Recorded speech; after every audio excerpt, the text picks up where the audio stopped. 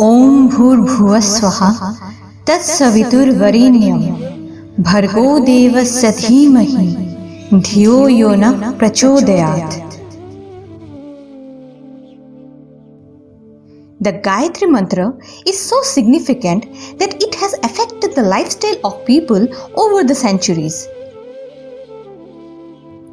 It is the story of a warrior who became a yogi. It is the story of what happens when human power confronts divine power. This is the story of a divine mantra. Mantra are incarnations. They set up a resonance in the body, not just from sound but in resonance. The result is the veil of dissolution of Maya is become a little thinner to perceive the creator behind the creation. Mantras are said to be healing. In Sanatan Dharma, there are many mantras, but the simple one is Rama Rama. Keep chanting this and you will be taken to an uplifted state. Om Namah Shivaya, a 6-syllable mantra, is supposed to destroy bad habits in us, grant us thereby great powers. A mantra of 12 syllables is Om Namah Bhagavate Vasudevaya. This mantra takes us inward, takes the energy into our spine. It directs upward toward God. The mantra of 32 syllables is Mrityunjay mantra. Om Trayambaka Yajamahe Sugandhim Pushti Vardhanam Urvarukami Vandhanat Mrittur Mokshita Mamritat. This mantra is the mantra of liberation. But the easiest, exalted, so powerful, filled with benevolence and grace, everybody who chants it, no matter what cosmic burdens that they carry, will go towards enlightenment very quickly, is Gayatri Mantra. Gayatri Mantra is a mantra of 24 syllables and is chanted by millions of people over thousands of years. When a self-realized master is in communication with God with a specific intention that is beneficial to everybody, God helps him by manifesting himself in a set of sounds. These mantras are heard while in deep meditation. This is the story of Gayatri Mantra. Who was it given to? Why was it given to? This is the story from the Satyuga, in which Gayatri Mantra was originated. So viewers, stay connected with us in this wonderful journey of Indian mythological tales. The story begins with a king, Vishwamitra, who went into the forest with his entourage and came across the hermitage of the powerful sage Vashishta.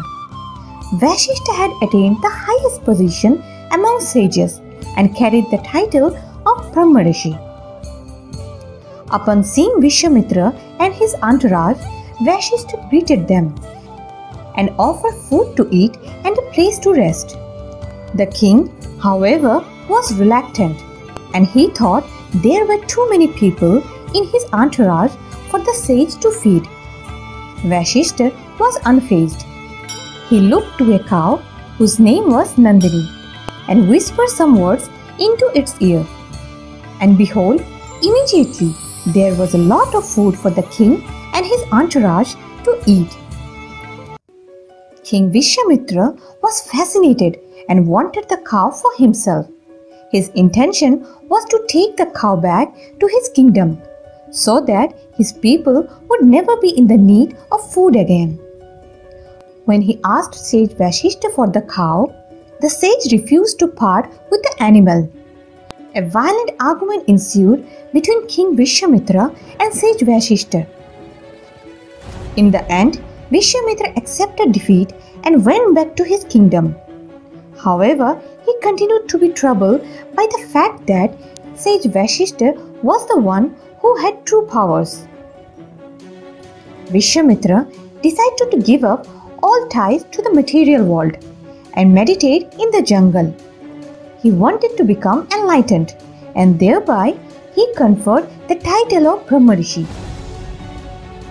Vishwamitra spent many years in the pursuit of his goal and faced many obstacles. For instance, his meditations were once interrupted when he was seduced by an Apsara, an heavenly nymph whose name was Menka. Some years later, after an argument between them, she left him. Vishwamitra returned to his meditations but was forced to start all over again. In time, Vishwamitra overcame all his desires, and Lord Brahma conferred upon him the title of Maharishi. Lord Brahma added the following when Vishwamitra received the blessing of Vasishtha. He would be conferred the title of Brahmarishi. Left with no choice, Vishwamitra went to seek out Vasishtha.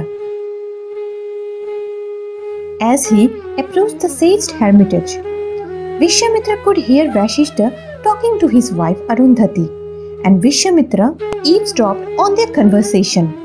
He learned that Vasishtha had been quietly encouraging him throughout his journey to enlightenment. Ashamed of his anger towards sage Vasishtha, Vishwamitra began to hit his head against a wall. Vasishtha rushed out to stop him, and then suddenly Vishwamitra fell to the ground. As his head touched the feet of Vasishtha, Vishwamitra felt a divine current course through his body. After then, Vishwamitra left from there. And then he continues to meditate for hundreds of years. Suddenly, he hears a small sound in his right ear. He realizes that when he focuses on that sound, the pain of humanity in his heart gets down a little bit.